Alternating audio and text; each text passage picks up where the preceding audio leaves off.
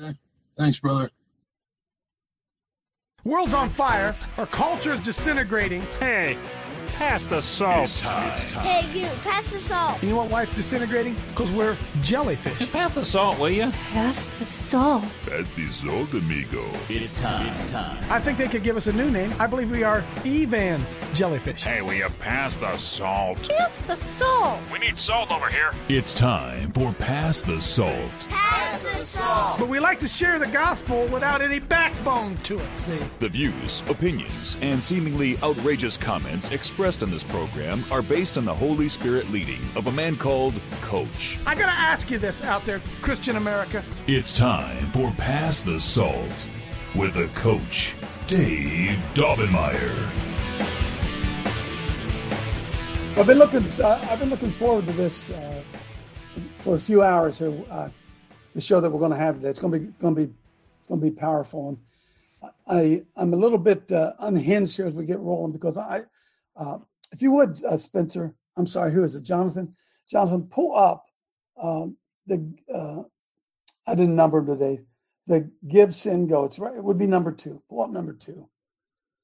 We're going to talk to Isaac Yoder today. Folks, this ought to make it. Yeah, get rid of that. Can you imagine locking this guy up? Does this look like a terrorist to you, folks? Huh? An insurrectionist? And you know what really dawned on me today? Isaac's our guest here, by the way. I've known Isaac for, I don't know, probably 20 years, 15 at least. His wife, his children. Insurrectionist right here, huh? And then I realized something else today, too. I watched Tom Renz yesterday on Hagman Report. I love Tom Renz and all he's doing. And I watch all the attacks and all the assaults and everything that's going on. And whether we understand it or not, realize it or not, it is absolutely an assault on Christianity. And there's no doubt about it. No doubt about it. That's what's going on. That's what the gulag's all about. That's what Isaac Yoder being sentenced to a year in jail. That's what it's all about. When all this other stuff's going on. But here's what else is really going on. The Lord really showed me this last night. That sounds spiritual when I say that. Somebody showed me that. I think it was the Lord. You know, we're going to have to come to a decision. All you and me. We're going to have to come to a decision because are you looking at me? We are funding our opposition. We are funding our own demise. I think about Isaac Yoder, I think about Bill Dunphy, and I think about all these people who are in trouble with the government. And we are paying tax dollars. We are paying the salary of the prosecutor who's after Isaac Yoder. This is the ultimate lawfare. Amen. Make the legal system so expensive that even if you win, you're broke. You've lost, right? And so Isaac Yoder is paying the judge, the bailiff, the prosecutor, the girl who takes the notes, everybody in that courtroom, all the ancillary things that go along with it. Isaac Yoder is paying his opponents to attack him. You understand that, friends? You understand what we're facing? Do you understand that all of our pro-life friends who are facing years in jail for doing nothing more than showing up outside of an abortion clinic and appealing for the lives of the unborn children? Do you understand that their tax dollars that they pay into the system are being used to prosecute them? Do you understand that? There's something seriously wrong with this system. Seriously wrong with it. And one of the rights guaranteed by the Constitution is the right to petition our government for a redress of grievances. Now, if Isaac Yoder has a right to petition the government for redress of grievances, can anybody name for me any other right that you have to pay to have enforced for you? He has a right to a free, speedy trial. He has a right to a trial of his peers. He has a right to that. Yet, he has to pay thousands and thousands and thousands of dollars just to get the opportunity to prove he's innocent. Anybody picking up what I'm laying down here? See, we're going to have to come to a decision whether or not we're going to be part of this system or not part of this system. Because what we are seeing is an unabashed attack on Christianity. I'm going to get into that more later on, not so much today. By the way, right now, text somebody and tell them to tune in to Coach Dave Live. Go ahead and do it right now. Tell them to tune in so they can see, number one, what the government is doing to this godly family man. That's his family right in front of him, right? And you're going to hear from Isaac exactly what took place in the courtroom, what he was able and not able to produce. And I got to tell you something. I'm livid. I'm livid about it. All right.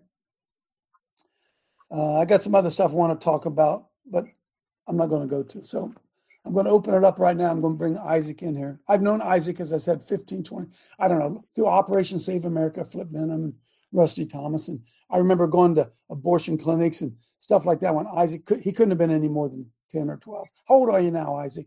How old are you? Can you hear me now? Yeah, we got you. Okay. Yes, sir. I'll be 35 in a few days. So 30. Well, maybe you were a little bit older than that, but certainly a teenager. Right. Yeah. No, it's been about 20 years. Next year, I think, will be 20 years when we met you. You get it. You remember 20 years ago, we were on the streets together fighting for truth, justice, and the American way. Yeah. Here's Isaac Yoder 20 years later. Who would have ever thought it? He and his dad and his brothers and his mom, they would have come as a family. And who would have thought that this guy, he's got on his patriotic outfit today, which, by the way, he wore into the Capitol that day. And Isaac, I couldn't be more proud of you, and I couldn't be any more proud of your wife and your in-laws and all those who love you and support you. And folks, I put up there his Give, Send, Go thing. If you want to give him some, look here, Isaac. Here's the truth. Everywhere we look, folks, this is part of the battle. Do you understand this? Everywhere we look, they're trying to deplete you financially. Do you get that? Do you understand that? Everywhere you look, they're trying to deplete you financially. And it seems like every time when I come on here, I get another call. Stephanie needs a car. Dr. Sherry Penny needs defense. Tom Renz needs help. Isaac needs help. Bill Dunphy needs help. And we have such a we're sending all of our money to the government who are using it to attack us. Is anybody seeing this but me? See? And then the rest of us, the inflation's hitting, everything's going higher. You can't even afford to eat, let alone defend somebody. I'll get off my high horse. Isaac, come on in here, dude, and just start talking to us, telling your story. What happened that day? All right. Well, hey, good morning. Thank you, Coach. It's a great opportunity to be here, and just praise God for your this fight you're putting up here. It's amazing. It's great to be with you guys this morning. So, January 6th. I mean, it's hard to know where to start with this, but yeah, obviously I was there, and of course you can ask questions to kind of point me exactly where you want me to go with this. But obviously I was there, I dressed this way, and of course the idea with that, number one, it's like this was the appropriate way to show up especially for me. I was like, I'm not this great speaker that, there's not like some people have. We all have our talents and things. Well, for me, it was like, I'm dressing this way because this sends a message without me saying a thing. Everybody knows that it's like, we're standing for our Constitution, our founding, and the message being sent is we got to get back to, our founding. And it's also just the honoring our founders, our Constitution, and our government. It shows, and this goes back to, when I walked all the way up into the Capitol, I assumed that it would be clearly understood that I was not any kind of troublemaker, an insurrectionist, any kind. Of course, back then I didn't realize they were going to actually use foolish, reckless words like insurrection. But I assumed they're not going to think anything negative. I mean, here I am dressed as an obvious patriot who loves our country, loves our founding, our government, our government in its proper sense. No kind of rebellion or, anything. This flag behind me was the one that I carried in with me, Betsy Ross flag. And I love the Betsy Ross flag. It just, that the circle stars, it's just, it just reminds me, it's so the Revolutionary War. That was the only time when they had that flag, and then they changed it after that. But there couldn't be a more pure representation of who we are, like our heritage and our founding. And so that's why I dress the way I do. And you're from Missouri. Hang on, you're from Missouri, so people get a flavor for that. You got 3 children and a wife, and you just did like everybody else. You went to Washington D.C. to do your constitutional duty, right? To go stand up for what you thought was a stolen election, and you didn't do anything other than carry a flag, parade, and they opened up the door and you walked in. That's right. And it was as far we've been to things like this all the time where we're out there, with signs or different things, my whole life basically. And we were in Washington, D.C. on November 14th of 2020. So just, a couple months before that. And for, a Stop the Steal rally. And that was a great thing, a really great rally. But on January 6th, the thing that really excited me one of the things about that excited me was the fact that the president himself asked us to come. And that was something we had never seen, especially us, the conservatives, the people that are seen as the dissenters, we're just like, oh yeah, those, the conservatives. But it was so neat to see the president himself saying, hey guys, can you show up? And so my thought going into that was, oh yeah, like we need to show up. And especially those who are Christians, those of us who name the name of Christ, we need to be the first in line to say, hey, we're going to support that. And it's so crazy because, you have Christians always saying they want to play the Romans 13 card, obey the government. And it's not like he was saying you have to come. Okay. But he was asking us to come.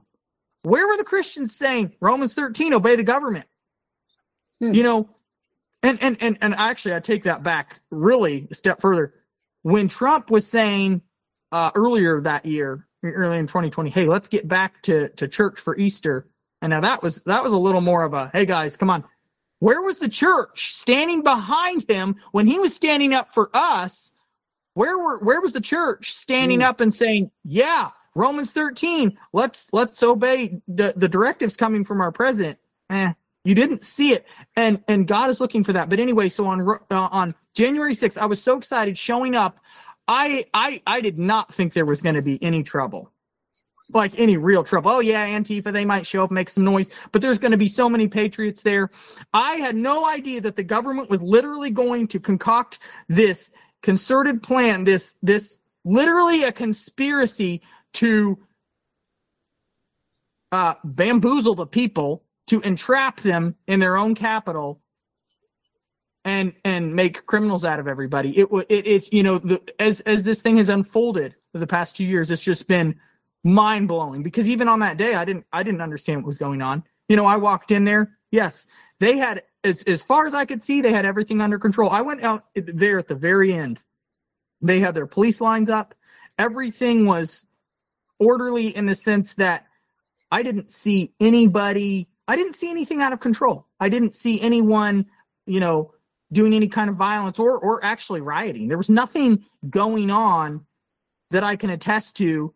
And by the way, that really bothers the judge. In my case, when it went to trial, the judge just can't accept that. I told him the truth. No, I didn't see anything. I did not see. Yeah, I saw broken glass. Yeah, I saw that stuff. Okay.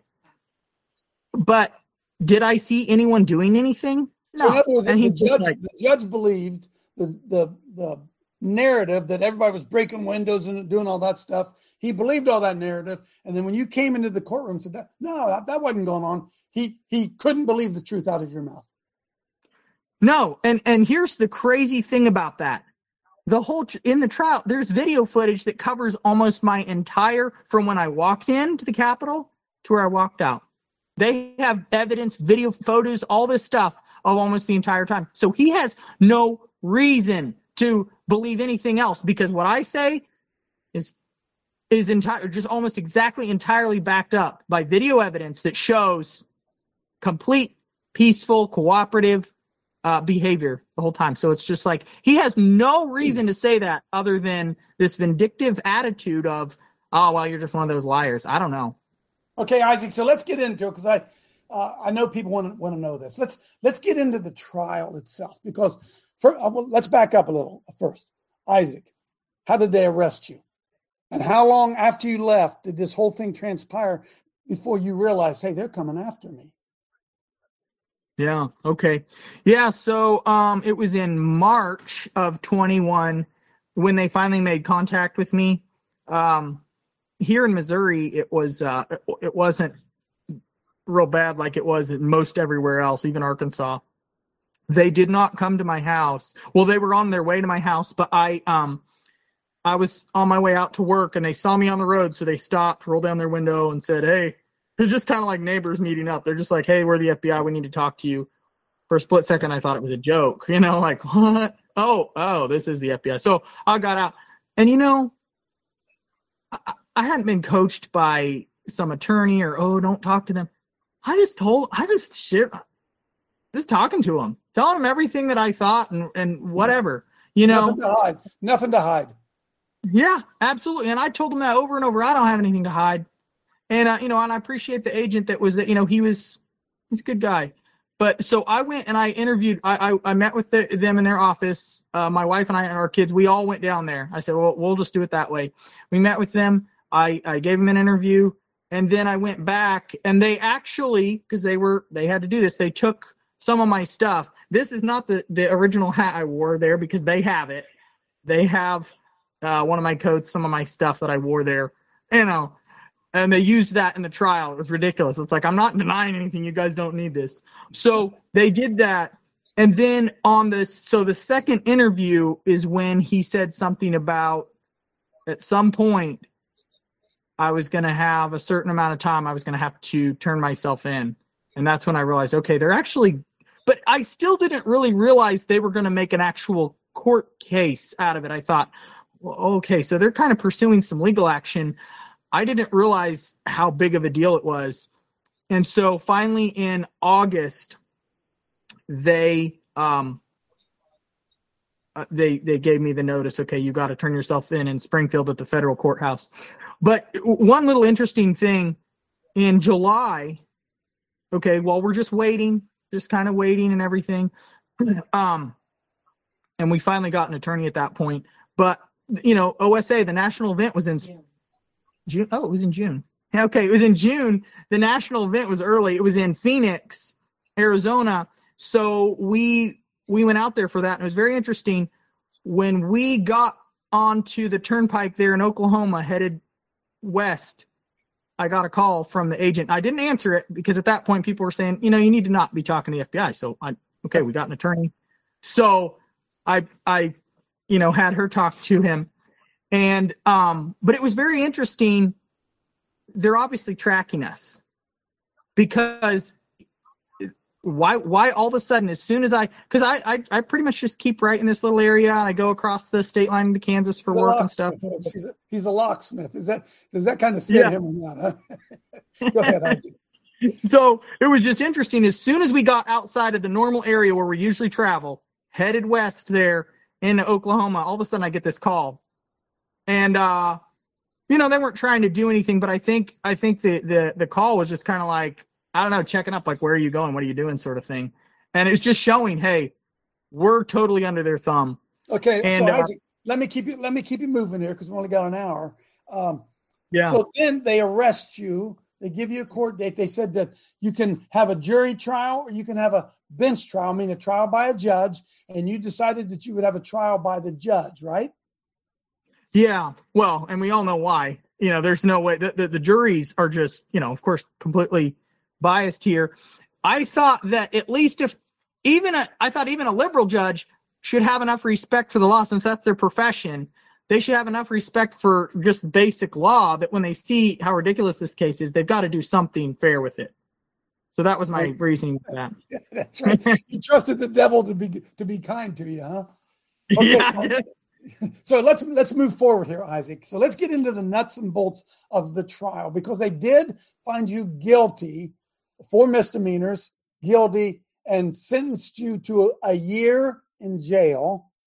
You had to be stunned, and you're sitting there thinking that they actually found you guilty of this. Tell us about the interaction, what the judge said. Give us a little bit of background on that trial.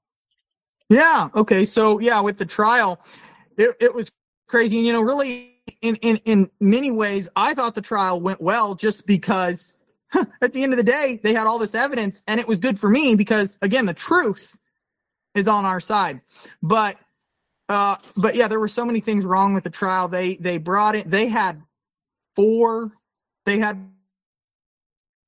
and with me, it was just me, you know, I'm just going to go up there and say what I know. But they had 4 witnesses. One was a Secret Service agent that kind of talked about their protocol for like January 6th or like or inauguration day. You know, he didn't talk about your case. The Secret Service agent talked about what the agents were trying to do. They didn't talk specifically about you, right?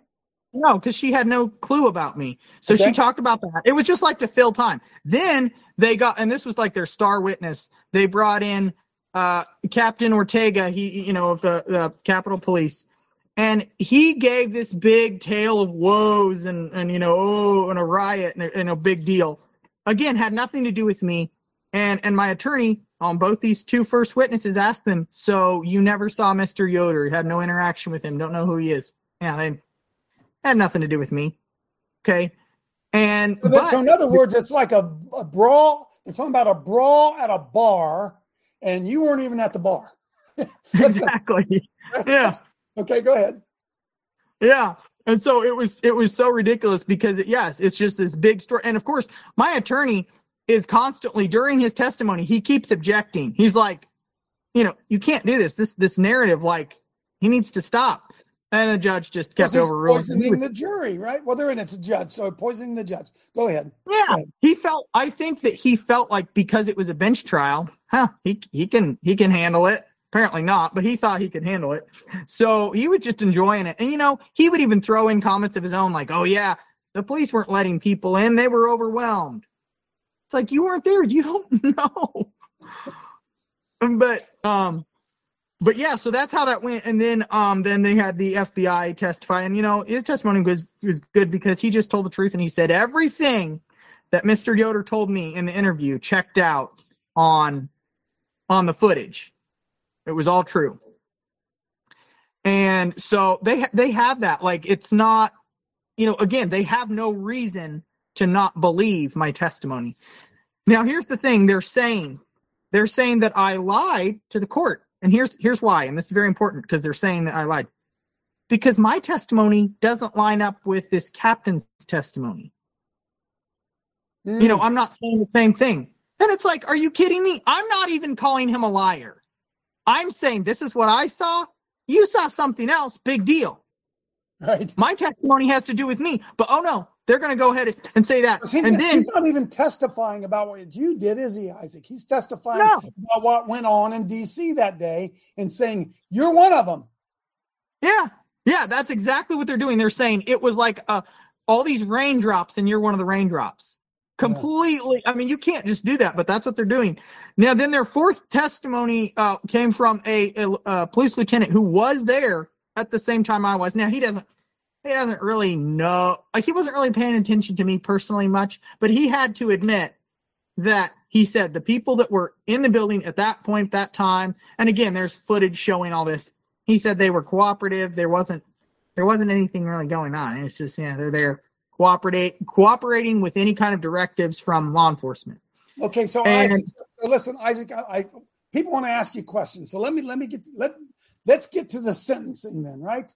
So the judge has no evidence. They have no evidence that you did anything wrong to violate it. And so the judge is in a quandary because we know that no judge in Washington, D.C. wants to be the guy that lets somebody go. They can't let that happen. So what hoops does he jump through, Isaac, to find you guilty? Well, I don't know. It seems to me like it's almost like they handed him a paper and said, sign off on this. I mean, it's so ridiculous because they just make it up out of thin air. They just call things. Okay, specifically, I said when I went into the Capitol, I addressed the people there a little bit. I mean, nobody nobody was listening. But I addressed the people saying, you know, it's on, part of it was on recording and they played it. Someone had a cell phone in there. I guess they recorded it and somehow the government got a hold of that. It was probably one of their people. And in that statement, I say, we don't riot. We don't do bad things. We keep the law. And you know, it gets cut off there. They got you on videotape saying, we don't riot. We don't break the law. We're honorable people. They had that on record, played in the courtroom. What, the judge ignored it? No, you know what they do with it? The prosecuting, first of all, they go through it over and over, and they try to somehow twist it to say I was, you know, encouraging riotous behavior. Well, then at the sentencing, which, you know, this is months later, they've had time to think about it. They just go all in. And the prosecuting attorney, she says this at my sentencing just this couple weeks ago. She says, she quotes the whole thing, and then she says, he was egging on the rioters with this. He was egging them on. And she said, Mr. Yoder's explanation of it just doesn't make sense. Come on. Everybody knows what that means. It's plain English. But that's the kind of thing that they're basically, it's like in your face, just like the whole election thing has been. In your face, we're going to do this, even though it actually doesn't make any sense. We're going to find you guilty with zero evidence. In fact, there's exculpatory evidence, and we're going to call it, you know, evidence against you. And that's what they did. So, Isaac, take us through the sentencing. Then I want to open it up because I know people have questions for you. So, what was it the prosecuting attorney were asking? What kind of punishment did they want for you, and what did the judge give you? Yeah, so they asked for, as far as prison time, they asked for 13 months prison, and then they wanted all the money that I had raised for legal fees. They wanted that as far as fee. Then they wanted like. You understand this? You understand this? They started a fund for him to defend himself, and the court wanted that money. Go ahead, Isaac. Yeah. And then they asked for like 60 days or something for community service. And I don't know how much fine. But anyway, it was that was basically the thing. So, and then probation or parole is what it would be. I can't remember how long was the parole they were asking for. Maybe it was 3 years. I was probably three years parole. So what the judge ended up giving me was 12 months prison, which, you know, it's interesting. He said, we're going to depart downward from this. We're going from 13 to 12 months. Well, the 12 months was actually worse. And I didn't know that right away. But if you get 13 months, I guess the prison system automatically will knock off 2 of those. Whereas if you get 12, they can't do that. And so my attorney actually went back to him and said, hey, can't you actually just give him the 13 that the government were asking for? Because that would actually be better. And he's like, no, we're not going to do that. So if they gave you 13 months, the court system would have knocked it off. The prison system would have knocked it off to 8 months, right? But when the judge gave you 12, you have to do all 12. Yeah. Oh, what a racket. What a racket. So Isaac, I'm going to open it up here a second. What's your attitude about this whole thing, brother? What's it done to your faith? We're looking right now up on the screen. We got you sitting there with Kelly, your wife, and your 3 children. And I mean, what a nightmare, Isaac. What's your attitude about it right now?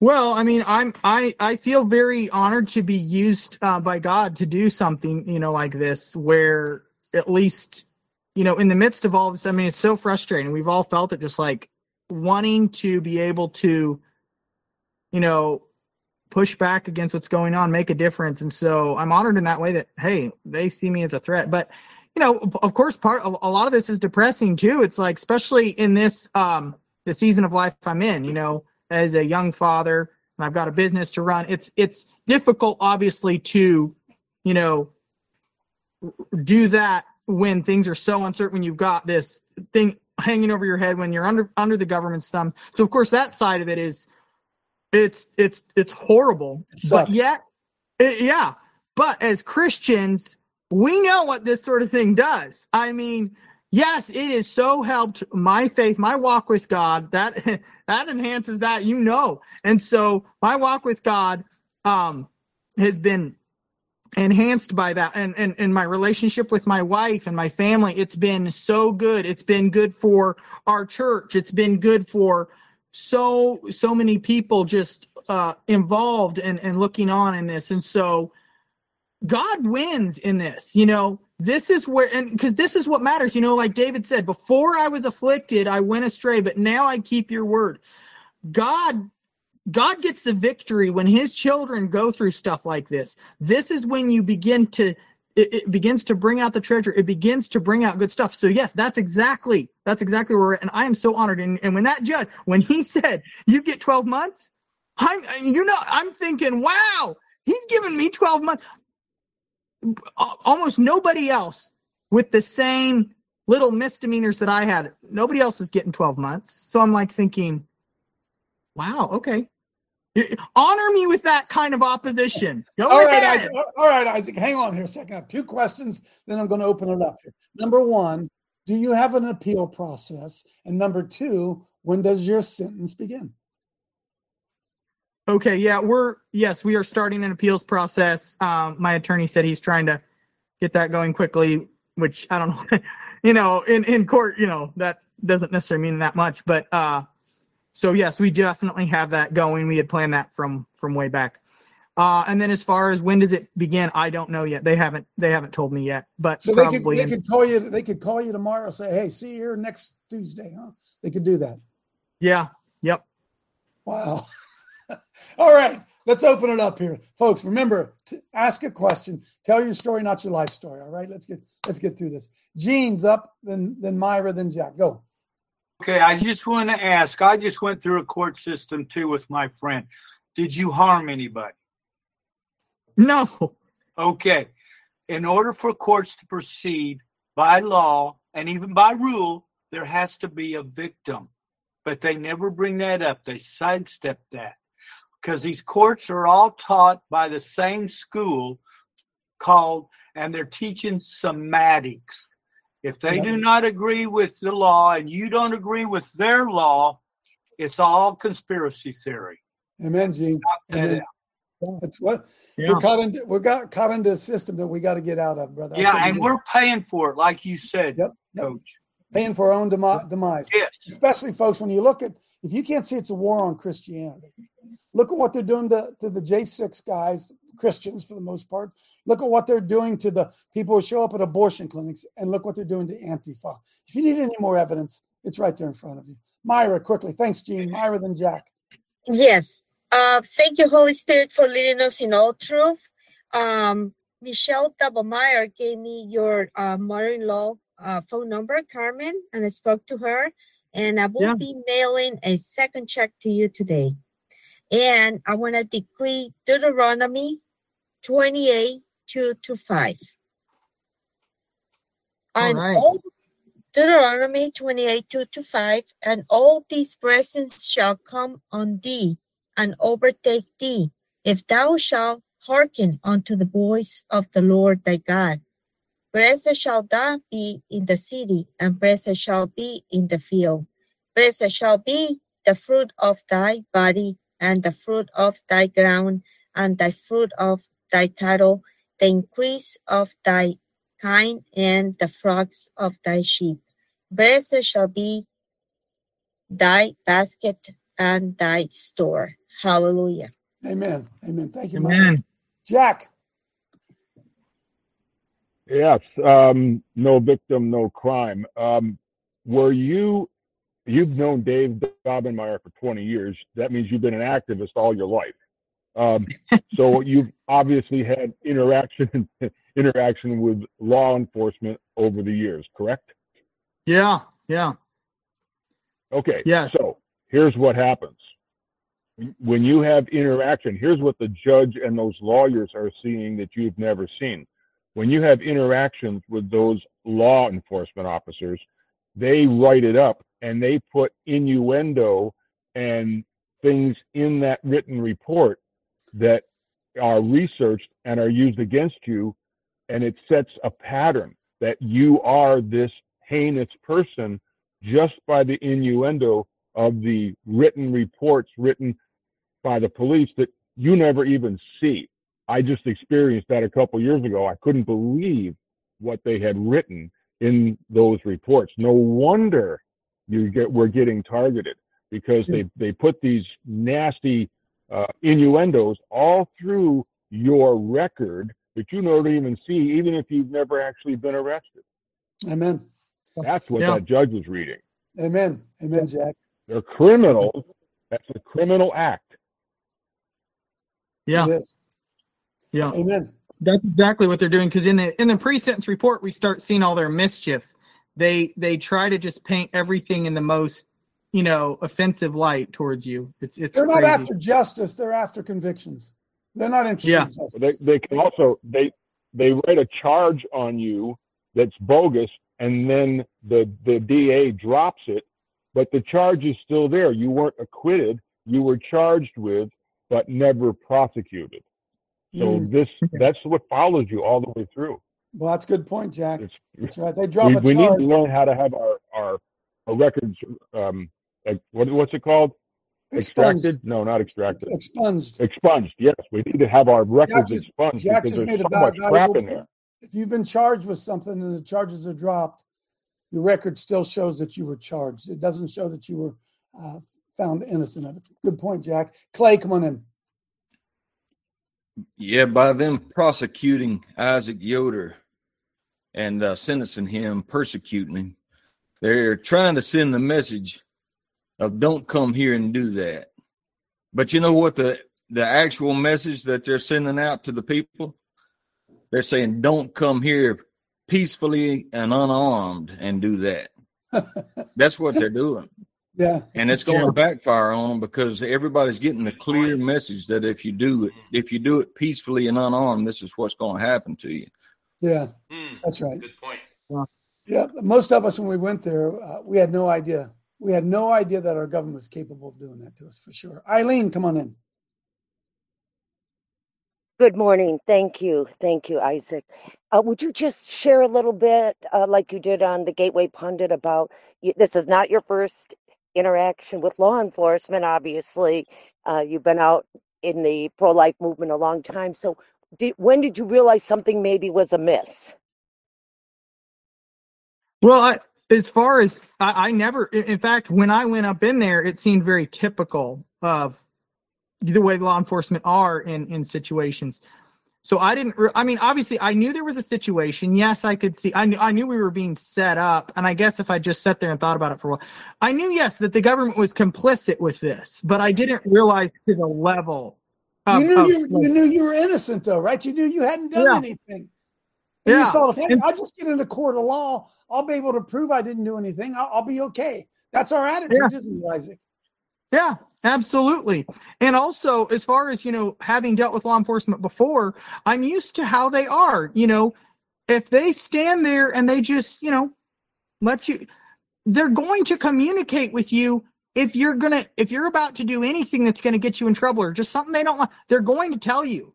Well, they didn't say anything. Everything was under control. They had their police lines all.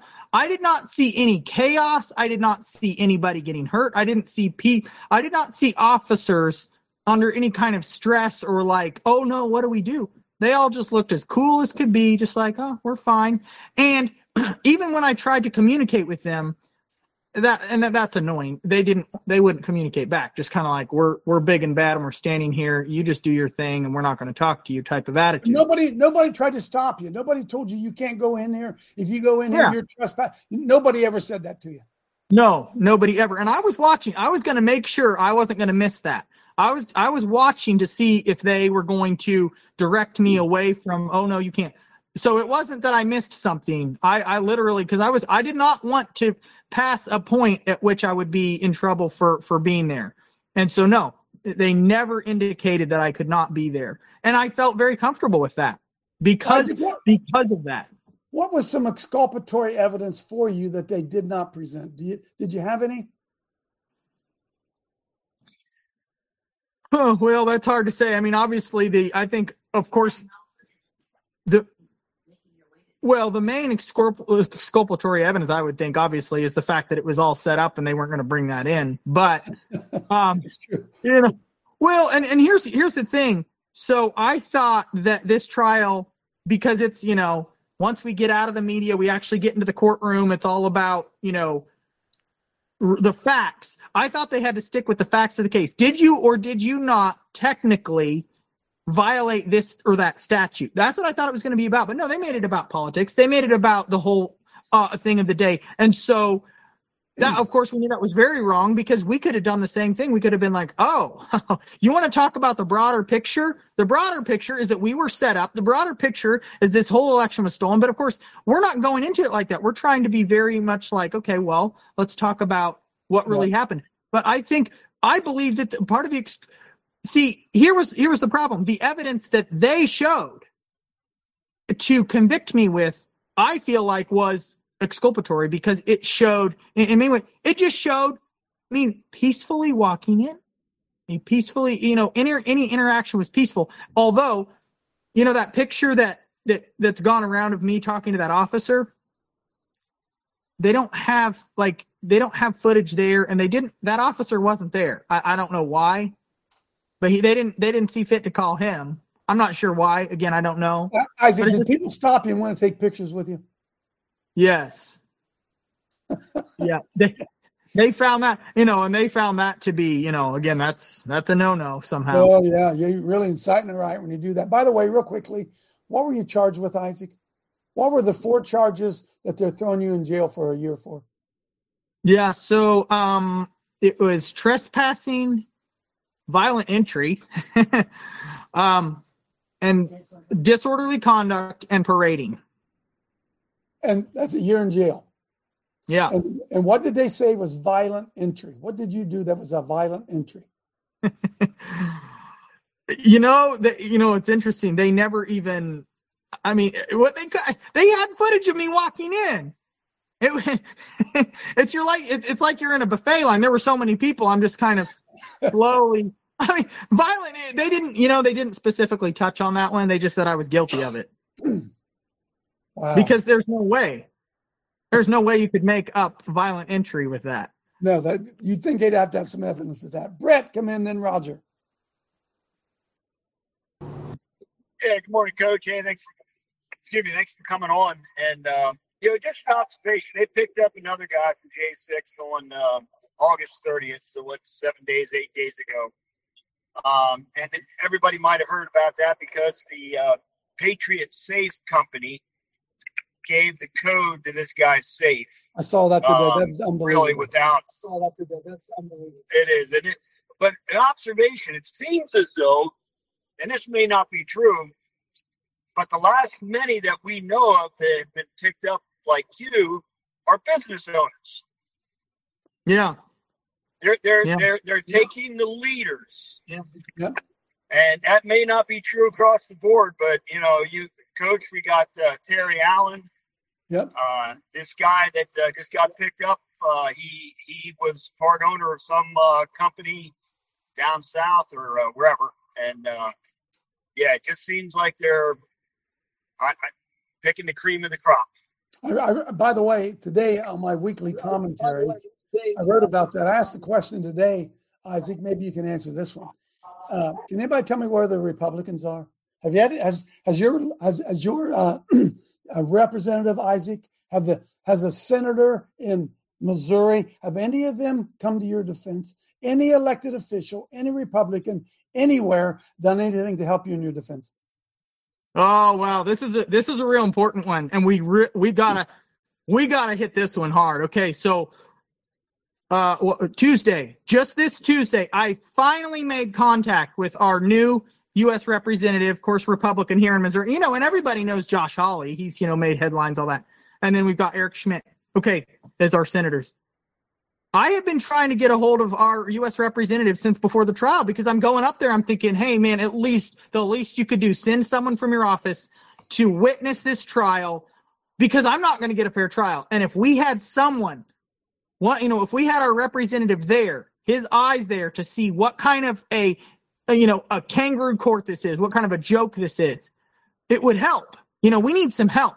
And so we were trying to reach out to him over and over and over again. Nothing. They never reached back out. In fact, my brother went to his D.C. office about a week before the trial to talk to them. So he literally went there in person.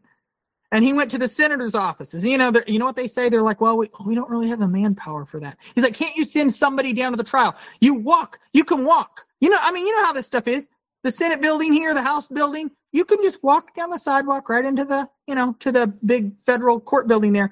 Easy little walk. It's not a big deal. But, oh, no, they couldn't do that. And then finally, and by the way, they'd been telling us, because when I first got arrested, my family was calling them over and over and over. We were all, I think my mom and especially one of my sisters, they were calling like for a while about every day. And they were like, they said, we can't do anything. And then we finally made contact with our representative this Tuesday because he came to our town for a town hall meeting and we confronted him about it. And you know what he said? He's kind of blindsided and he's just like, what do you want me to do? And he was asking in a sense like, what? I can't do anything. And I'm thinking, if you guys are you know how much these people get paid? And then this is our representative, because I was making the point. I said, who do we appeal to? You're our U.S. representative. We can't go to our state reps. That's on the state level. We're trying to go to this is a federal case. This is happening there in D.C. We're going to you guys, and you guys say you can't do anything. And the people need to realize this is what they're saying. They're not even trying to hide it. They're literally saying we can't do anything. How worthless is that? That is worthless. They have men still locked up in the gulag in Washington, D.C., who have not had a trial. They've been in there over 2 years, and the Republicans, hold your ears, Isaac, the Republicans ain't doing shit. Right? They're not, folks. They're not. And if you can't understand, I'm going to read my commentary tomorrow. If you can't understand that's one, as George Carlin said, it's one big club and you ain't in it. If we can't understand that, shame on us. Shame on us. Roger Weaver, come on in, Roger.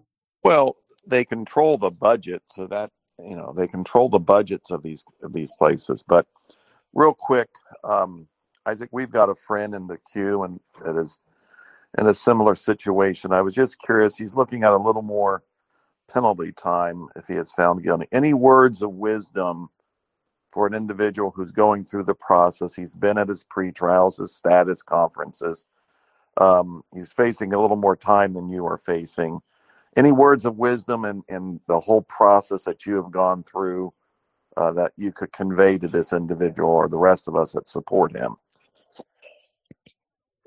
Well, obviously, the avenues of legal, that's not really my expertise. But I would say this is what I think. The best thing to do is just going to be to keep your integrity and to don't ever do something that you'll regret. And in other words, what I'm saying is they're after blood. They are trying to don't ever compromise your message to try to get lesser time. Just stand firm and just tell the truth and just be like, no, I'm not backing down. I'm not sorry. Yeah, of course, as Christians, we're respectful. We're peaceful. We're gentle people. But at the end of the day, no, I'm not saying sorry. And that's probably partly why I got as much time as I did. I was not defiant in any way, but I wasn't going to say, oh, I'm sorry. No.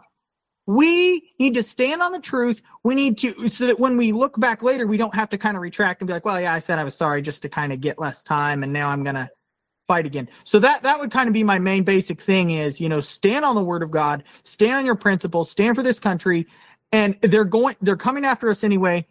Just, be wise. Like Jesus said, wise as serpent, harmless as doves. But don't compromise your beliefs to try to get some sort of a lesser sentence. Isaac, where are they going to send you? Do you know that? Do you have any idea where you're going to end up? Yeah, see, that's another thing I don't know yet. They apparently it's supposed to be somewhere semi-local. I mean, not like DC. So, but it's some federal prison, obviously. Yeah. So. Wow. Oh, wow.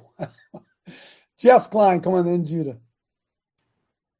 Well, Isaac, we'll stand with you on this. Over the years of being at many Operation Save America events with Flip and Rusty, we've seen this. Just last weekend, the cops were called on the square when we were out. Thus saith the Lord on the square in our town. Just doing my job, boss. Just doing my job. They hate Christianity. The guy that he's talking about is my pastor. Been with Flip and Rusty many times. I'm not going to go into any details, but here's the way I see it. I'm sick and tired of these politicians. I am sick and tired of it.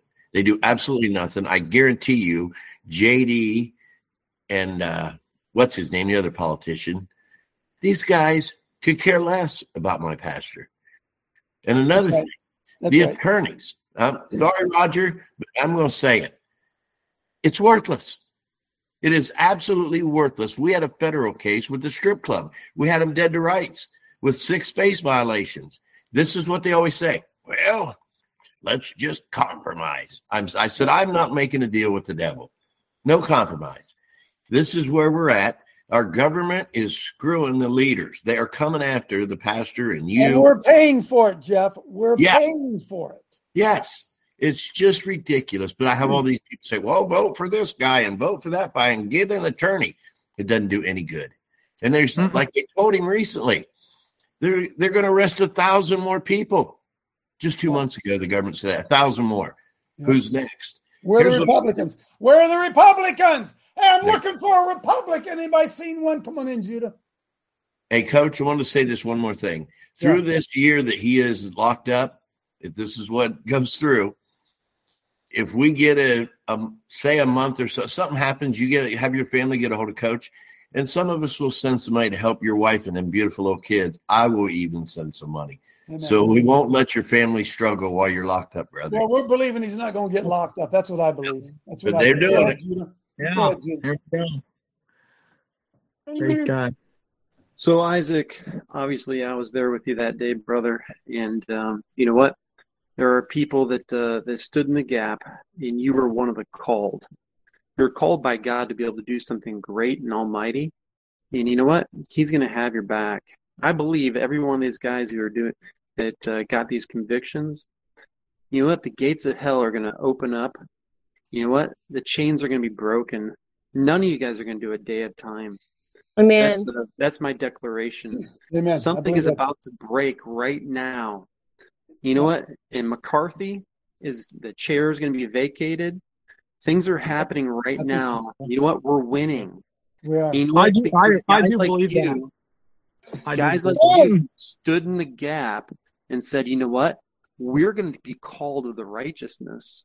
And as we're moving, we're taking ground, we're moving forward, and we're not coddling to what they want. We're telling the truth. You know what? They're scared of me for telling the truth too. Yep. Amen. But you know what? They don't want to hear it. And what's happening, Isaac? I'm going to decree this over you, is that you know what? You have power and authority. And his angels concern you and watch over you in all your ways. Keep telling the truth. And as he tells me right now, you should send a letter to President Trump's office right now, explaining what they're prosecuting you for, and say, I decree this. The London bank that over DC is now the U.S. bankrupt corporation. That group has no authority over you. They have no right to hold bar law over you because bar law is gone. Constitutional law is now erected. And this is what people are learning. And that fire is burning all across America as people wake up and the lights of the King are being shown. And so show your light, show your truth, and decree to the King what is rightfully yours. And other people, you know what? These doors are going to bust wide open. And every single person is starting to understand their authority and where they stand. These things are breaking open. And I know it may sound real tough in the situation you're in. You know, 6 of my brothers, you know what? Another one just 2 or 3 weeks ago in Dayton, the exact same thing happened to him. But you know what? He's standing his ground too, brother. And we're standing with you. We may not be there in the physical, but we are here in spirit. And you know what? These financial things we'll give to you. We'll do these things we need to do. But you know what? Yeah. You win. God wins. Yeah. Keep running, brother. Amen. Thank you for that. I agree with you. Amen. Laura Ann. Amen. Can I pray? Yes. So Isaac, I'm praying for you, brother. So in the name of Jesus, together we come and declare you, Father, are almighty, and you are holy, and you are good. And we storm the courts of heaven because you said we can come to you boldly, and all together we're coming boldly before you on behalf of your son, Isaac, and his family. And we thank you for exposing everything that's happening. You're exposing it. This is for your glory, so that we know how to pray, we know how to come together, and you know how to bring unity with your family. So, Lord God, we are coming together asking for mercy from the throne room of heaven in the courts there, because you said no weapon formed against us shall prosper. And we declare and decree, written in the books of heaven right now and in the courts, that no weapon will be formed against this man or his family. And you will use him to testify, because he will overcome by the word of his testimony and the blood of the Lamb, you, Jesus Christ.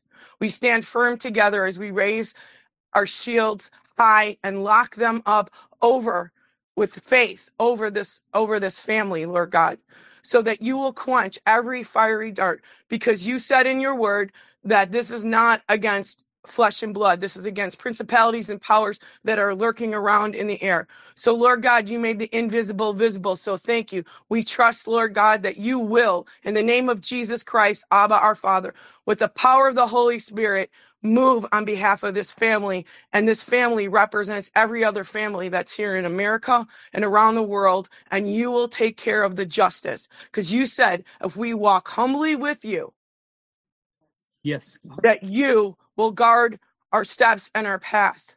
And that if we seek justice and mercy, you're going to take care of it, because you said vengeance is yours. This is yours in the courts of heaven, decreed and declared today in the name of Jesus Christ, that every demon will bow and still has to bow to the name of Jesus Christ. And we thank you for what you're going to do. And we thank you for the victory in heaven, so that when Isaac comes back to pass the salt and declares he's passing the salt right now. So thank you, Lord God, that your salt is still salty. You're still salty. And we're not, there's not, COVID didn't take away our taste buds, and you didn't take away our salt. So thank you for doing this and the healing in Jesus' name. Amen. Amen. Amen. Amen. Isaac, let me make something really clear here. Amen. People raised money for your defense, and the government seized it. Is that true, Isaac? Well, so they didn't. They wanted to take more, like they wanted to take like all the money we'd raised for legal, and the judge did at that point. He did say, "No, we're not going to do that." But they wanted to. They wanted to. They wanted to. They wanted to take every bit of it. Yeah. Gee, Dave Allison, quickly. Yeah, Isaac, God bless you, and thanks, Lauren, for that prayer. Recently in Michigan, it was exposed that in Muskegon, that in October of 2020, before the election, the local election committee there said that they had received like 30,000 mail-in ballots that they couldn't trace. There was no line of security. And so they sent it to the state police. They said it's a federal issue. They sent it to Bill Barr's office, and he sat on it. And so what's happening here is, and that now we have 16 electors here that are also being charged with lawfare. Same thing, $50,000 each to get an attorney to represent themselves, and it goes on and on and on. But I do believe that these lies are being exposed. And Isaac, God bless you for standing up for what's right. And I believe in the end, but here's what we know. This life is going to pass, Isaac. And you stood for truth. And I don't want to be the judge. I don't want to be Bill Barr standing before the judge of all judges and get the sentence that he's going to impose on them. God, I fear for them. I really fear for them, because that day is coming. And we have to have that fear. And Clay touched on it. One thing that they don't realize they are doing, if I'm going to be arrested and thrown in jail for 20 years for peacefully protesting against a political position I believe is true, then like Clay said, they don't realize that they're setting themselves up for, then people are not going to be peaceful, right? And that's a critical thing. I don't think they see that coming. I think they want that, Dave. I think they want that. Well, yeah, that's right. You're right. That's what they want. But God bless you, Isaac, and God's going to provide for you. Amen. Mary Beth. Thank you so much. Hey, did you guys just see yesterday that there was a guy that wasn't even at J6, Isaac, and he got 22 years for sedition. I can't recall his name. Yeah. Enrique Tarrio, yeah. 22 years. 22 years. He wasn't even in D.C. Wow. Roger asked a question, what's lawfare? Lawfare is they got warfare. They break you through the legal system. Lawfare. They break you through making yourself defend yourself. That's what lawfare is. Kevin.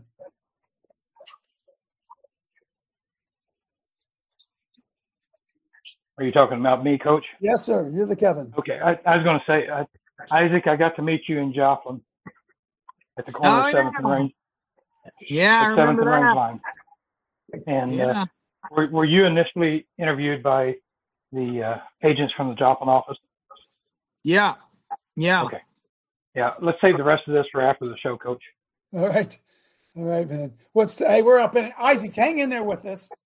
You're a hero, and I'm doing everything I can, Isaac, to get you on more programs because, unfortunately, the people on our side believe that you were in an armed insurrection. You understand that, Isaac? Yeah. They poisoned the world. Our own people think we're guilty. Yeah. And so this, right, what we're doing here, getting it, this is the most important thing we can do. And especially at this point, having, like, for me personally, having just been convicted of or sentenced to a year prison, it actually helps in the sense that we can go to these people and say, hey, they're not playing around, because people like to think the best of the government. Oh, they're not really going to do this. They're not really, make a big deal. No, it's worse than you think. You know, worse than I think. It's a spiritual war, folks. We wrestle not against flesh and blood. Hang in there with it, Isaac. We're gonna cut the show, but stay right with us, folks. See you I will do that. Yeah. Okay.